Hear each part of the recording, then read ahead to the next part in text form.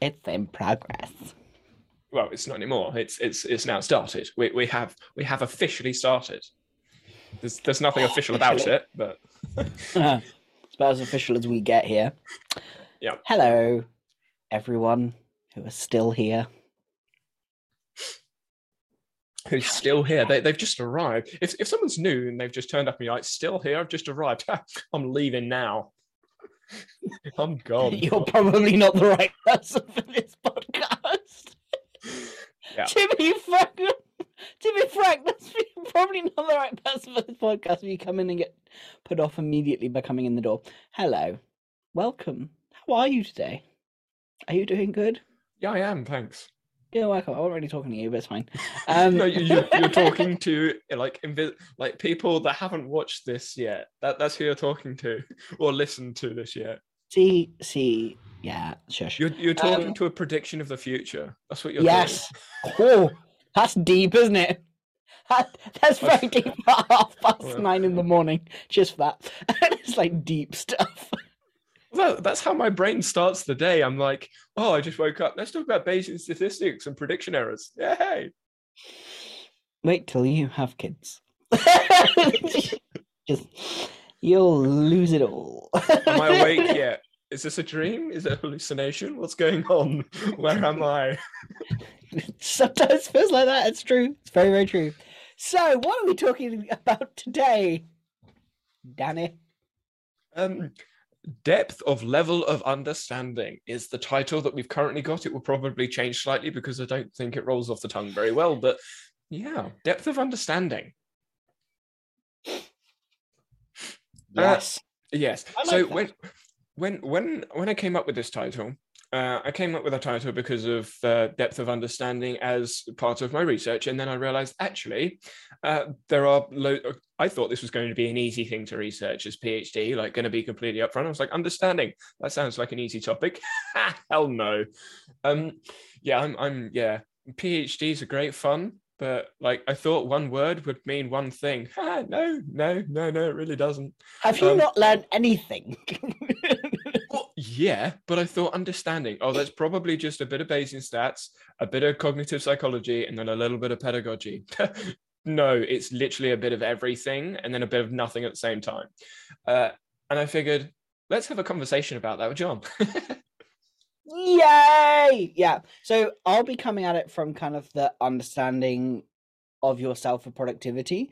A lot of what my work entails is going pretty deep into the psychology of you and understanding how you work from different angles, not just from the kind of psychology, but also the almost the physiology, how you function, how you work, and things you do and why you do them, like loads of different angles that I take my work from. So it's gonna be really interesting to see the similarities and the differences between what I do and then the consumption of content which you've got there. Very intrigued.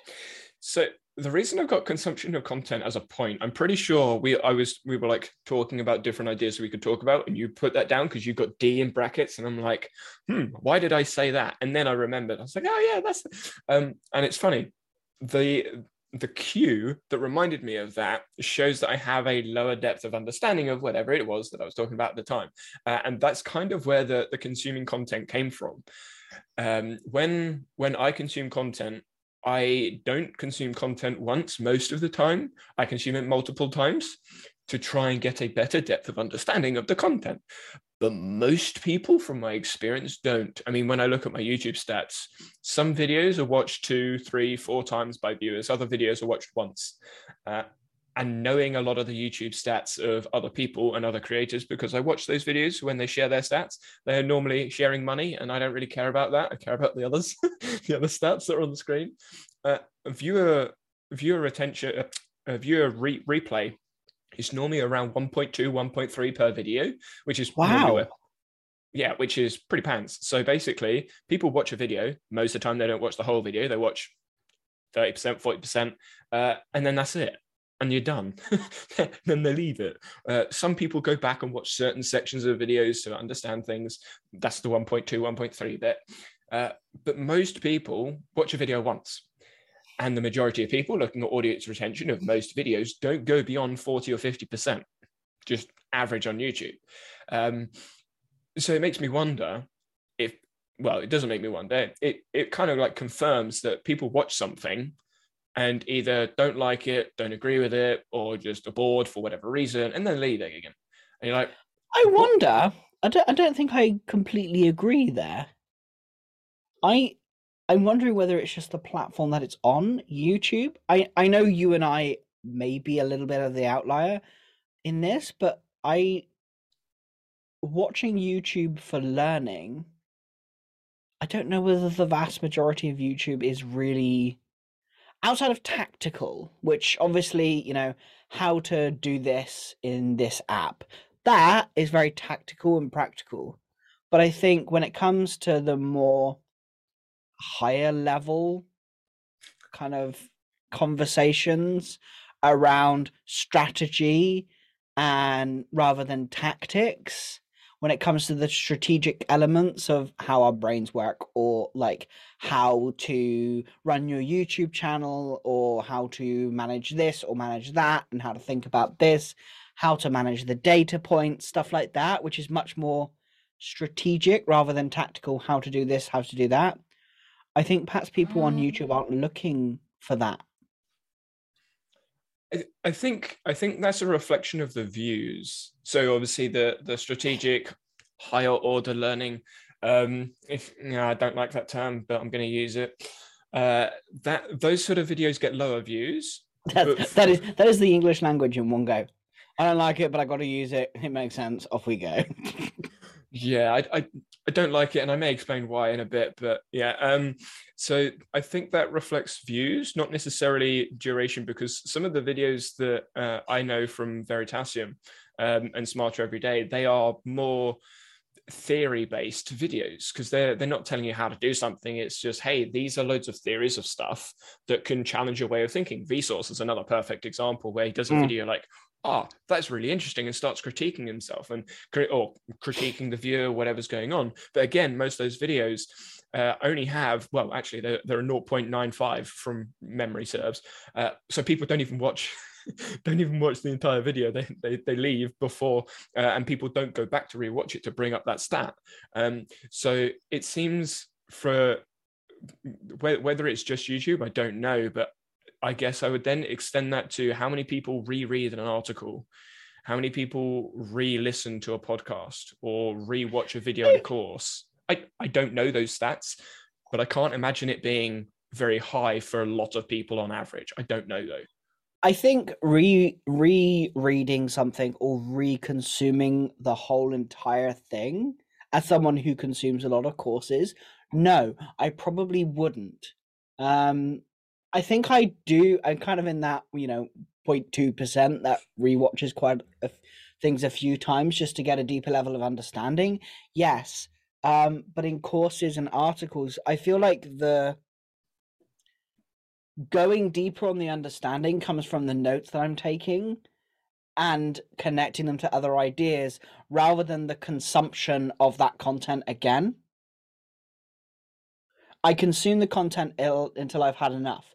If it's a very surface level, shallow depth of understanding, I'll watch it once, go through it, take my notes, and then the depth comes from connecting it to other ideas. For me, my depth comes from connection of other ideas that drags me down the rabbit hole. A good example of this is when I did the neuroscience of flow. I learned about the 3 parts of the brain that, kind of simplifying grossly, the 3 parts of the brain that kind of manage that and support that, and the systems behind that. And then I went down a whole rabbit hole of how each part of that brain works, the CEN, the SEN, etc., etc., etc. Just because I wanted to learn. My depth comes from connecting notes together versus watching something again. So I'm curious, how did you find that information out? When you were going down into the depth, how did you find it out? Because depending on your meanings and definitions of what understanding is and what knowledge is, connections are essentially the most important part of differentiating between shallow and deep understanding. So I'm glad you said that. I was like, yes, don't have to sort of talk about that. But how do you go further down? Is it just you read another article about that one question you have? Yeah, I just follow the questions. I follow the dopamine. Basically, it's just like, oh, cool, this is cool. So there's an LCN. What is that? Oh, what does that do? Oh, I wonder what else that affects. Oh, I wonder what this does. Oh, I wonder what that does. And I just follow the depth down, and then by going deeper into a specific part of it, it very beautifully links back up to the original thing that I was wanting to talk about and gives me some understanding. So a good example of this was understanding how the default mode network work varies for people who are neurotypical to neurodivergent.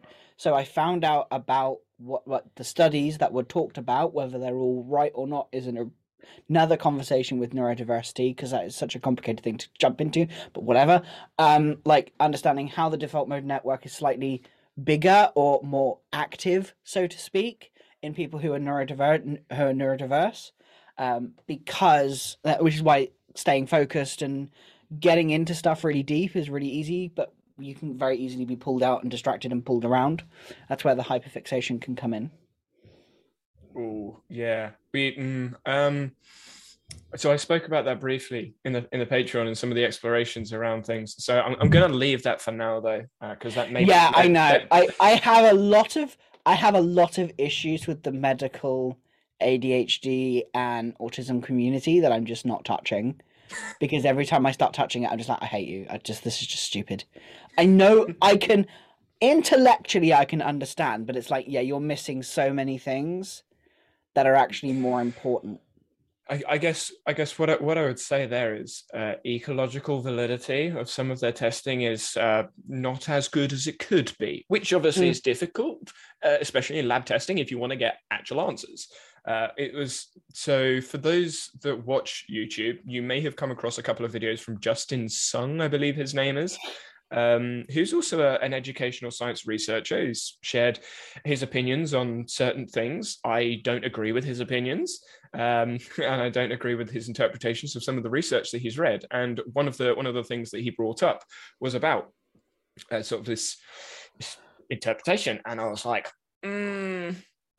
so he essentially said that space repetition is not useful and the research can't be applied to a modern student because the studies are not ecologically valid. He didn't say ecologically valid, but that was the point he was trying to make. He made it in like 3 minutes, but he could have just said ecological validity. Yeah, one of my personal gripes with it. He outstretches the video. But anyway, and the point was that studies weren't accurate enough to what life is like now.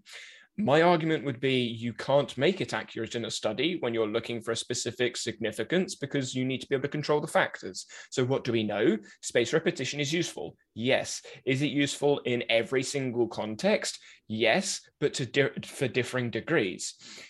So what he said isn't wrong, but it's not right, but it's misleading to what could be Misleading, I helpful. think. I think not wrong or right is the kind of wrong terminology. Misleading is better Yeah, because it's wrong and right at the same exactly. time. Especially like as I'm learning more about as I'm diving deeper into the research of our brains, I'm just like, yeah, we don't know shit. It's just like, yeah, we don't know shit. Everyone's arguing, nobody is happy, and we just got to figure it out ourselves. It's funny because there's so many times where I'm reading something, I'm like, oh, and then it's like future research needs to. I'm like, oh, we haven't found the answers yet. But going back to what we were saying about the shallow and depth of sort of like finding and exploring a question, I wonder because this is what sort of something that I realized, which is why I go back to watch some of the things again, is once I have answered some of those questions, when I rewatch one of those videos that has some level of depth, some of the videos I watch are pretty pants and shallow in depth. So I know I'm not going to go watch them again, depending on the creator.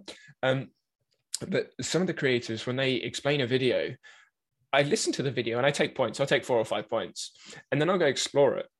But then when I go watch it back, I recognize other points and other links because I now understand what they're talking about better, which is why I go back and rewatch. And I wonder, have you done that at all? Or Oh, that's a good point. I mean, most of the stuff I consume is book related, and I think I do make more notes than you do. Like from what I've seen from your Obsidian and my Obsidian, like my notes are more somewhat summarization, sometimes not. Like there's a balance between the two, whereas you're just like, here's a connection to an idea I have. Here's a thing they said that's cool. Like, whereas I'm like, oh, I want to think about that. And so I think I take the bits that I don't understand and put that in my Obsidian when I make the note. I think perhaps I don't know whether that's any different, but when there are things I don't understand, I put it in there to explore and to think about. And when it brings it up again via my Readwise, or if it's a book, or a podcast, or something like that, or if I'm just looking at it again, I don't often. I think for my YouTube consumption, I very rarely use YouTube for learning. Mm. I think that's where we differ. What would you say you use for learning? Books, courses, just How do they differ? articles. What do you do differently? That's a good question, which I don't have a good answer to. I think it's the intention. If the intention is clear on YouTube that I'm doing it to research and learn something, I approach it differently, I think. I think that's what it is. But I find myself relying more on articles than videos. Articles and podcasts more than videos. For my own personal learning. So, question for you then. Would you say that your level of learning, i.e., depth, so shallow or deep level of learning, is impacted by your intention? And if so, would you then say YouTube is kind of like a shallow level of learning? Yeah, I think I would say that. Yeah. The way I see it is social media is the top of the funnel. It's where I get exposed to most of the questions, the ideas, the thoughts, whatever. Wikipedia is not social media, but it's another one of those top of the funnel. It's, okay, this is a page. I'll have a look, see what's going on, and go into the references. And then for a deeper understanding, you want more nuanced information about that thing, which is normally where you go to the articles. Yeah, exactly. I think that's where I am now with my learning, because I don't have enough time to watch tons of videos that I don't get any value from. Even at 3 times speed, I'm just like, yeah, okay, cool, whatever. And I was just getting to the point where I was just pressing that all the time, and I got bored. And so I wouldn't do it anymore. So instead, it's like, oh, cool, someone's talking about this thing, this concept, or I spoke with Danny and this is something that I want to look into. I go and look into it. A lot of my depth of understanding comes from conversations with others, in fact, which I think is. I didn't think about that until now. Of like, when I want to go deeper, it's a conversation I have with people, because I'm very much a. Can't think of the proper term, so talky learner. Like when I talk things out and I process things out loud. Verbal? Thank you. Verbal processor. So when I talk out loud, that's literally what I'm doing now. I'm able to gain a deeper understanding, which of course with a YouTube video I cannot do. I can't just talk at the YouTube video. I mean, I try, but they never listen. You start shouting, "That you're wrong! You're wrong!" Yeah. Stop asking me to subscribe. It doesn't. I'm not work. going to like the video. Ask me to like the video, not subscribe to the video, because the researchers show that subscribers aren't actually that important. It's likes and view time. Stop asking me to subscribe. Anyway. Subscribe. Subscribe to the podcast. Yeah, no. It's interesting you bring all that up, because the the level of learning we're at is something that Justin Sung has spoken about briefly, and some of the other educational creators, not necessarily just on YouTube, but I've seen most of them on YouTube. They talk about this level of learning, higher level of learning and lower level of learning,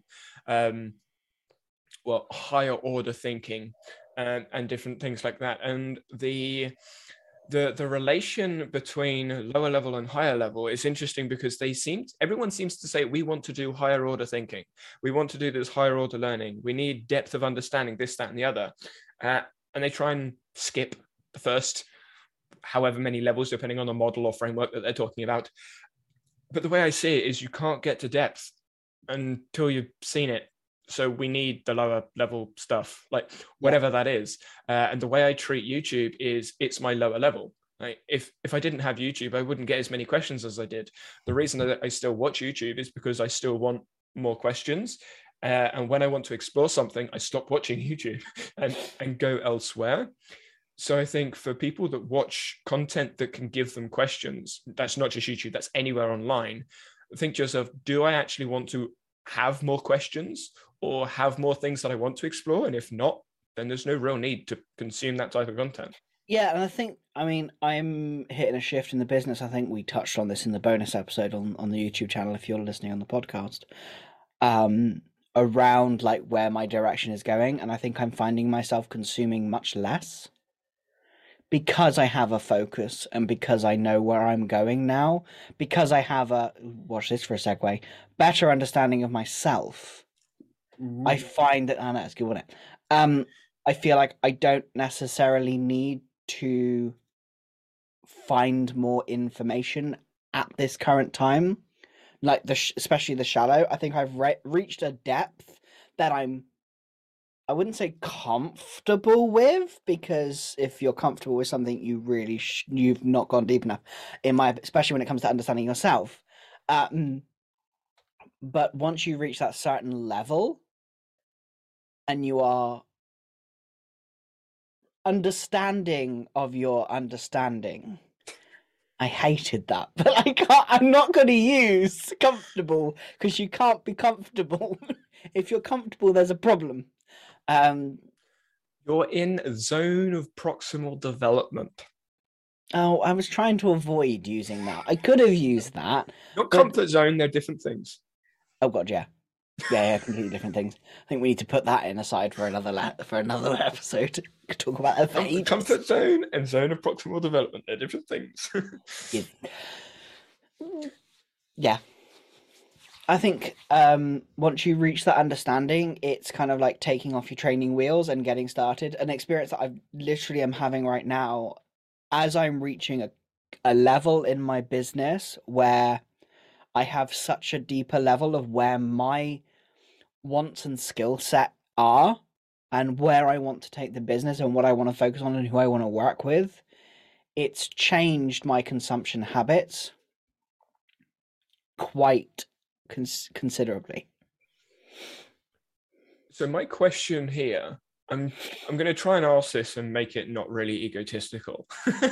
But when it comes to your consumption, from my perspective, you've gone deeper when you've become more comfortable in looking into academic research. Yes.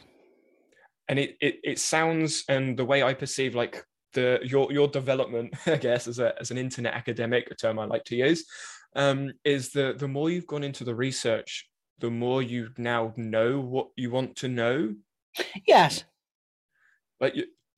Because like I say about the YouTube doesn't very well, most social media doesn't very well express the nuances in things. They sort of give you a conclusion. Hey, here's a thing that I found, or here's an experience I had. And there's no science, there's no context, no reference, there's nothing there. So you can't grab something and go, oh, I'm going to go look at that. But when you've got the research, you can find obviously all the references in there, but they bring up other theories, other hypotheses, other topics, limitations, and the rest. And you're like, what's that? What's that? I want to know what that is. And you end up. Yeah. And I think like since jumping into like internet academia, one question I had from Rebecca, who's my OBM, is why am I doing research? Why are you doing that? And often what I find is once I start diving into the research, I have a better understanding of me. And it's like, oh, that's why I think that way. That's why for me, my academic research is not necessarily in the same direction as you, I don't think. Like for me, it overlaps. There's some overlapping points, but for me, it's like once I understand and can integrate what I'm learning from the academia, it also helps me to, in some ways, dismiss the academia and go, no, my personal experience is this. However, I now understand more about that. And it's more of a like, I understand myself more from the contradictions that exist from the internet academia. Often, I think when I first started, when my depth of understanding of academia was so shallow, shall we say, I thought they had the answers and that what they say is fact. But especially when it comes to the brain and neuroscience and how we think and how we feel and how we like the mushy stuff, you can tell me what it's actually called. And the mushy stuff of you right now? That's literally what I called it in the video that's coming out in 2 days. All of the mushy stuff does not have an answer. And then when you turn that around and you look externally with courses and programs and workshops and all the stuff that's being released from a business perspective, promising an answer. And that is like my fundamental thing of like, I freaking hate that. I'm not here to tell you what to do. I'm here to help you figure it out yourself. Because that's actually what you need. You don't need to be told what to do in many aspects. I was going to say, we're getting into the next episode right here. Oh, are we? Yeah. Answers or advice. Ah, shit. Pausing on that thought. I was going to say we could talk about that now, but we'd have to come up with another topic for the next episode. No, but like I think the power of understanding how you work comes from having a deeper level of understanding, and that understanding comes from varying different places. I think necessarily it's not consuming content multiple times; it's consuming more content when you're first getting started and figuring it out and playing with that. Go on. So would you say, because this is how I see it, YouTube is more of a quantity, top of the funnel content or social media, whereas I'm going to say academic articles because blog posts, some of them are just as bad as YouTube, some of them worse. But the academic articles or things that have more depth to them are higher quality, so you don't need as much of them, but they can give you more back. That's how I see it. Yeah, I see it in the same way. There are outliers and exceptions to the rule, as always there is, because context is key. But overall, yes, when I want to, it helps me to go, cool, this is interesting. I don't want to go any further with that now. I'm good. Yeah, that's one of those things that when we first started speaking about academic research, and you sort of started moving into Sci-Hub and and some other things with research, it was interesting as someone that had obviously been in academic research for 5-6 years, and trying to introduce someone that didn't go to university, doesn't read academics, isn't a self-proclaimed academic, and getting them to read things that are essentially a load of really complicated words and a format that is not easy to read. No, definitely not. So my question would be, do you think it's worth people, if people consume lots and lots of content online, do you think it's worth people having a look at academic articles instead of spending like an hour on YouTube, spend an hour reading one paper? Obviously, change those numbers. Context. I think it depends on the amount. I think if you are consuming for entertainment, well, if you're learning just to have fun of learning something, keep surface, keep on the YouTube. There is nothing wrong with that. But if you're looking for if you want to get more from the time you're spending, then I feel personally, from my perspective, my context, etc., that yes, it is. I find more value from spending an hour reading an in-depth, meta-analysis of something versus watching 50 videos on the same subject. Especially when the 50 videos all are saying the same fucking thing. And they quote like one popular video and they all say the same thing. Yeah. I've experienced that. It's interesting you say that, because I also like the fact you use meta-analysis. I'm like, yes, terminology. Just need a systematic review in there as well now. But yeah, it's one of those it's one of those things where as someone that is biased towards academia, it's interesting to see this evolving landscape with sharing information. Something that I saw in a video recently is I've been moaning and whining about no one putting references in. And then I saw literally the opposite issue appear in a video where someone had put in loads and loads of references, no context on what the references were about. And some of the references, because I know the reference pool, were absolute rubbish. Like they were outdated, or they were 2-page summary articles. And I'm like, why have you put that one in there? Why not just put the fundamental one in there? And out of the 26 papers that were cited, only 3 of them were useful. And I'm sitting here thinking, wow, we now have the same issue in academia as we could do in social media. I think that's a nice issue to have, rather than just sitting there going, I have no idea what to do now. Instead, you get a massive to-do list and be like, oh, now I need to pick what to do. I'd much rather the latter than the further. I'd much rather a nice to-do list or something, but I think it's a nice direction. It would just be interesting to see how social media, I don't think it's going to adopt it into mainstream, but how some of the more quality research is moved forward. Because a lot of the podcasts now are using professionals. They're using like doctors that are researching things. They're using PhD students, and they're using more research-heavy, fact-based information rather than, hey, this is my opinion. Obviously, Huberman Lab, Tom Bilyeu, the greatest, whatever his name is, thing. I can't remember his thingy. Yeah, the podcast show. But yeah, there's a few of them that are bringing in experts. Yeah, the show, podcast show. You all know what that is, don't you? Yeah. Mm-hmm. There's a guy, it's the greatest something or other. But they're bringing in experts, and it's interesting to see the experts talk. I know Joe Rogan brings in experts as well, but it's not just them doing it now.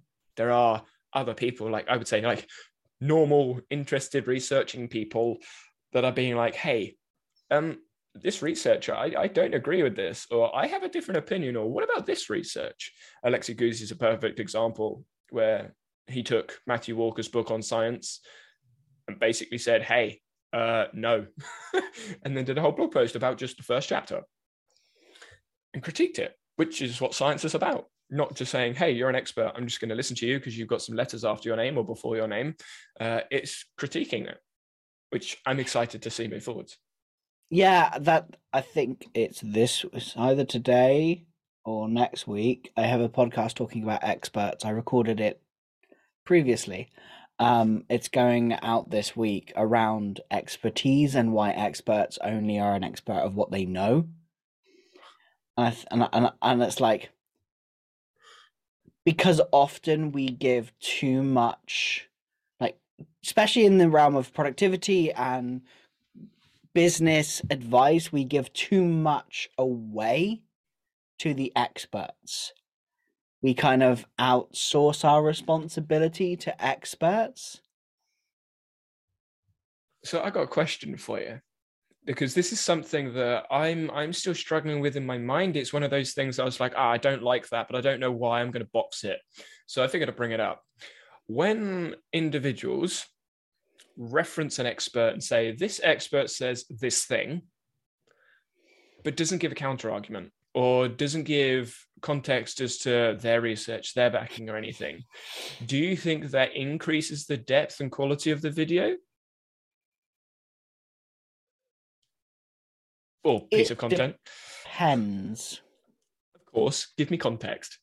I knew that's going to be the answer. It's just like, why, how, where? I find it more valuable when there is a critique or there is a conversation or an interpretation from the person speaking.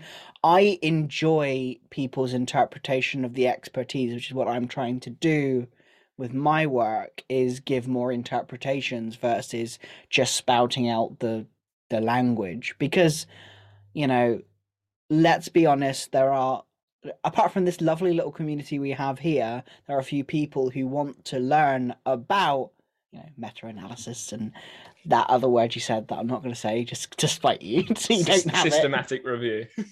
Like, that scares people. Like, when I was working on the marketing for my business, there was conversation around like person-centered productivity. And I reached out to basically my ideal audience, and the response was, I feel stupid. I can't, like, I don't understand what that is, so I just won't come along and I won't ask questions and I won't, like, I feel like that you're beyond me. When really, for my marketing purposes, I want to be on the same wavelength. Like, a lot of the feedback that I've received from our work together and my podcast and the products that I have is that we are a voice holding a conversation, and they're a part of the conversation, which I think I never want to lose. Instead of me being seen as an expert that's out of reach and cannot be spoken to, I never want to be seen that way. If it means I cannot be an expert, then I cannot be an expert. I don't give a crap. Like, for me, the expertise is secondary from the conversation, from the perspectives of the experts, which I find more valuable. Rounding it back off to your question, sorry, I was going on a little tangent there. Like, I'm more interested in the perspective of the person reaching, like, mentioning the expert rather than the expert itself. If I want the expert, like what he says, which I never do because I don't want it, because whatever. Often I just don't. I will go there myself. I want your perspective, and then I can choose whether to go deeper. Yeah. It was a similar thought to me. Obviously, in my videos, that's what I try and do. I share what the science says, and then obviously my blue self sort of sums it up much more simply. Like, I prefer being the orange me because that's me sharing what I know and understand. But I recognize that my audience are like, yeah, what the fuck does that mean? Because I was the same. It's the blue me is kind of like the me before I knew what orange me knows. And that's what irritates me sometimes about these people that say, hey, here's a quote thing. Because I'm like, why, how, where? I don't get Why the link have and you don't get the provided connection. this? What does that matter? Why is that important? Why did you choose that? What was there something else that you missed that you could have picked up on? Like, it was like, give me the context of what you're giving me, which is what I'm always doing with my clients. Whether they get driven up the wall from it, it's like, I'm asking you this question because I want to know this. Because giving that clarification and giving that, like, understanding means what often happens when you're dealing with incredibly smart people, which business owners are incredibly smart. It's like they're trying to analyze what you're saying and why you're saying it. For some people, they don't. Of course not. But giving context always puts people, I feel, always puts people at ease. That's empathizing with someone and giving them context as well as giving them permission to go, hey, this is a thing. And when I'm wrong, that's even better because as far as they're concerned, I'm not wrong. I just gave the wrong context.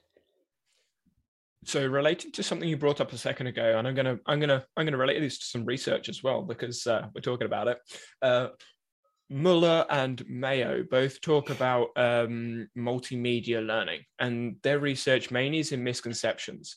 I don't know whether you're familiar with the research, but they mainly look at misconceptions. However, what they also look at, because it's qualitative study, they also look at what the students thought before, after, during all the testing. And something that was kind of obvious to most people that have been at school, which is most of us, people don't ask questions. But we have loads of questions. And we don't ask questions typically because either we don't want to look silly, or we don't know if it's a right question or the right time to ask the question, but we would want someone to ask the question. And what Mayo and Muller found in their research is sharing misconceptions in videos is like, one, obviously sharing the misconceptions so people don't misunderstand, but two, it's also answering questions people may have in their head without them needing to ask it, which is what I've attempted to do with my video, with me sort of the blue person being like, what about this? And me going, yes. So if someone has a question, I'm confirming the question they have in their head without them actually asking it. So it's interesting that you sort of mentioned that people have questions, but they don't know whether to answer, to ask, how to ask them. Yeah, it's interesting. I think, especially from a business perspective, I remember being very concerned of asking questions because I looked up to the people I looked up to until a certain point, and that was due to a lack of understanding of myself. A lot of issues as it stems in business context around imposter syndrome, around that lack of confidence in yourself, comes not because you're broken or there's something wrong with you or you're disordered necessarily, but because you don't have the understanding of yourself, of who you are, yourself, not yourself. Yourself, the person you are, the soul, the spirit, the brain, the whatever you want to call it, and all the pieces all together. Extended cognition, yeah, exactly. Just stop, because then we go down that rabbit hole again. I'm constantly having to pull myself out of that, and then every single time I experience extended cognition, I'm just like, oh, this is just so much easier, and I don't have to worry about it anymore. Right, I'm going to say something now. That right there is the epitome of spaced repetition. Like you've done some research, you've experienced it, and then you're recognizing it in the real world, which is you recalling and recognizing the information at a different point in time. It's not about fucking flashcards. Thank you. I can't stand, because it's like almost synonymous on YouTube. Active recall, spaced repetition, Anki flashcards. Fuck off with your bloody flashcards. I didn't use any, and I don't use them. I made a thingy in Notion because it was cool. Did I use it? Rarely. And when I did use it, it was just to see if it worked. However, let's actually pull behind the curtain. The reason why is because you know how you work. Mm-hmm. What's happening there, I infer, is... Oh, look at you using words. I do actually use quite a lot of words. I just removed them because I'm so used to people going, what? I do that in my videos. That's the blue me. What? What? Like, I can infer that they don't have the confidence in their own natural spaced repetition. The thing I find just so fascinating with all these tips. Oh, we're gonna go on to the next episode. Okay, I'm gonna hold that thought because it does go into the next episode. Okay, I will come in then and bring in another, not necessarily caveat, but another point to make with understanding, is prior knowledge. You mentioned expertise. And expertise in a specific context. And depending on your definition of expertise, I've got a note on it, so have a look if you want. But expertise, I will. Expertise typically, like you say, is in a context. And that's because of the prior knowledge of the individual.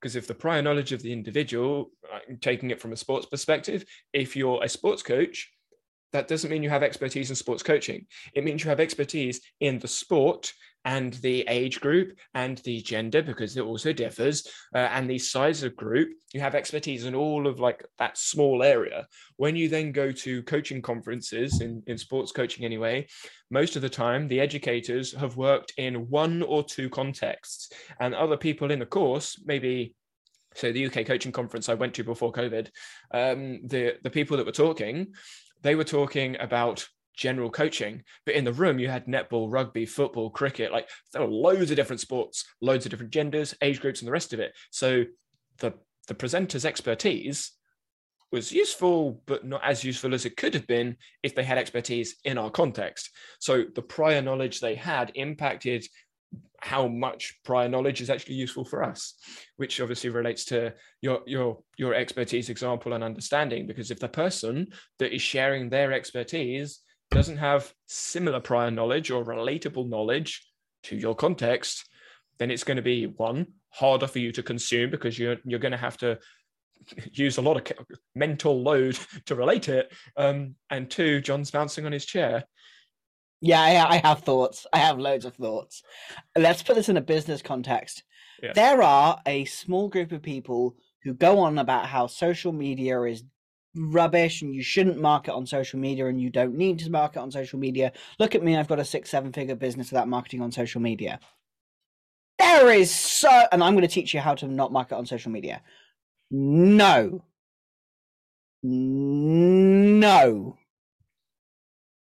I do not like social media. I do not enjoy it. Not really. The standard marketing shit. But GIFs on Twitter. Huh? GIFs on Twitter or GIFs. Yeah. GIFs, please. GIFs, not GIFs. Okay, thank you. Sorry, you're all wrong if you say that GIF is GIF. No, you're wrong. Get out. That, and also pineapple does belong on pizza. Yes, it does. I'm glad I found someone else. You lot can all get out. Just get out. Often when people say, oh, we don't need to be on social media, they've spent nearly like 5-6 years on social media and they have a following. Once you reach a certain point, once you reach a certain threshold, no, you don't need to be on social media. If your plan is not to grow, or you don't have a need to grow to new audiences, and you have a referral network which is not needed to be on socials, then no, you don't.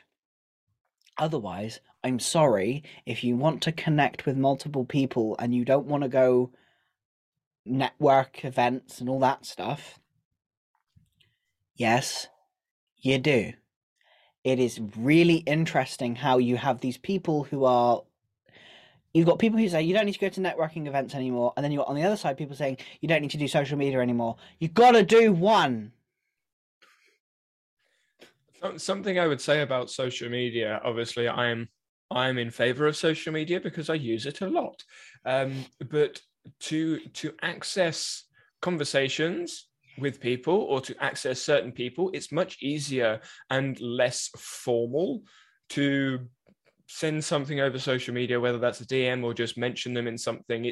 It's more likely, from my experience anyway, you're going to get a response from someone if you've shown on social media that you're interested in, I don't know, some of the content they've shared or some of the information they've shared, a book they've written or something, and you're publicly sharing their work whilst introducing yourself to them. That's how I've done it. Whenever I want to talk to an academic, most of the time I've listened to a podcast of theirs or listened to or read an article or read a book or whatever, and I'm like, I really enjoyed this book from so-and-so, mention the person, then they'll like it. Once they've liked it, they've acknowledged that I obviously exist, and then you have a starting point to a conversation rather than saying, hi, there's this thing, and this thing. And on social media, obviously, if you're interested in someone's work, likely there is a likely chance that other people are also interested in their work. So people that you may not even have thought about would then contact you because they've seen that you've shared some of their work. And that's happened to me a couple of times. I've shared some podcast episodes of people, and people that listen to that podcast as well have come over to me and like, oh, I didn't realize you listened to this, and this stuff that you're doing is really interesting. And they've asked me questions about Obsidian when they come from sports coaching. And I'm like, wow, okay, because they listened to a podcast that I shared about. Social media and gives this you is that. the thing. I get really frustrated when we have experts giving blanket advice that just doesn't give any context. It ruins it. It makes business far harder, and then the business owner is left thinking that they're doing everything wrong because they're told not to do something, then they're told to do something, and then they've got conflicting advice. So guess what? They make no steps. They're overwhelmed, they're stressed, they don't know where to go, they don't know how to start, they feel like there's something wrong with them, and then they just quit because quitting is easier. Oh And yeah. that annoys me. I was going to say we could probably close the episode out there, just like and cut. Ping! Or is it pang? I don't know. No. No, it's never peng. No, it's just not. Oh, I had to bring it up, but yeah, I've really enjoyed this episode. We're not going to do a word of the episode because we kind of felt like, one, it was unneeded, and two, it would have been unfair because I'm doing a PhD in understanding, and that would be the most appropriate word, and it would kind of be pointless to do a meaning of a word when I've done PhD research for the last 3 months about it, and John's not. Yeah. It would just basically be him talking and me going, yeah, yeah, yeah, I like that. I mean, pretty much is that anyway, to be fair. You missed the, oh, wait, what was that? I'm going to research that later. I'm going to read that later. I'm going to read that later. Yeah, all of that. Or I just have the Mo's now. It's just like, oh, cool, I'm going to go through the Mo's. Oh, this is cool. Oh, that's really interesting. Oh, that's nice. Oh, that's nice. Yeah, I'll just do that. Yeah. What did you think of the Mo's? I don't know which one you I read. ain't ready yet. I was going to say. I started reading it and then kids needed me. I'm going to put it on my, when I'm away for my holiday next week. Right, cool. Which I'm one, gonna the be first or reading the second? Because the second one's bigger than the first. Both. I'll have more time. I won't be working. You're going to go through both. Good luck. Like I went like each of the articles that I go through for the Mo's, even though it looks fairly simple because there's only like 4 or 5 pages an article, like all the references, I've looked at all the references that I reference in those articles. It's not oh yeah, I just bung that in there. Like I've looked at the abstract and conclusion of all the references at least. Sometimes I then add them. So, but yeah, you'll probably get to a point and be like, oh, that's a really interesting point. Completely forget you've got the rest of the Mo's to read. Go down a rabbit hole. Oh yeah, I completely know that's happening.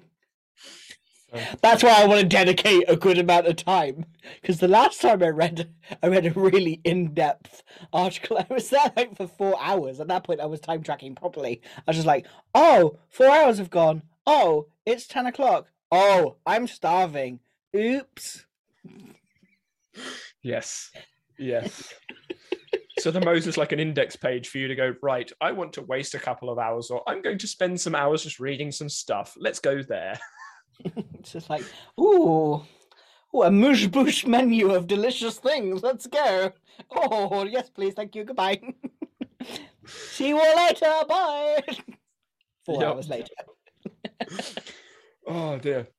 Right. So, next episode, we're going to be talking about answers or advice. So, God, I can't wait for that one.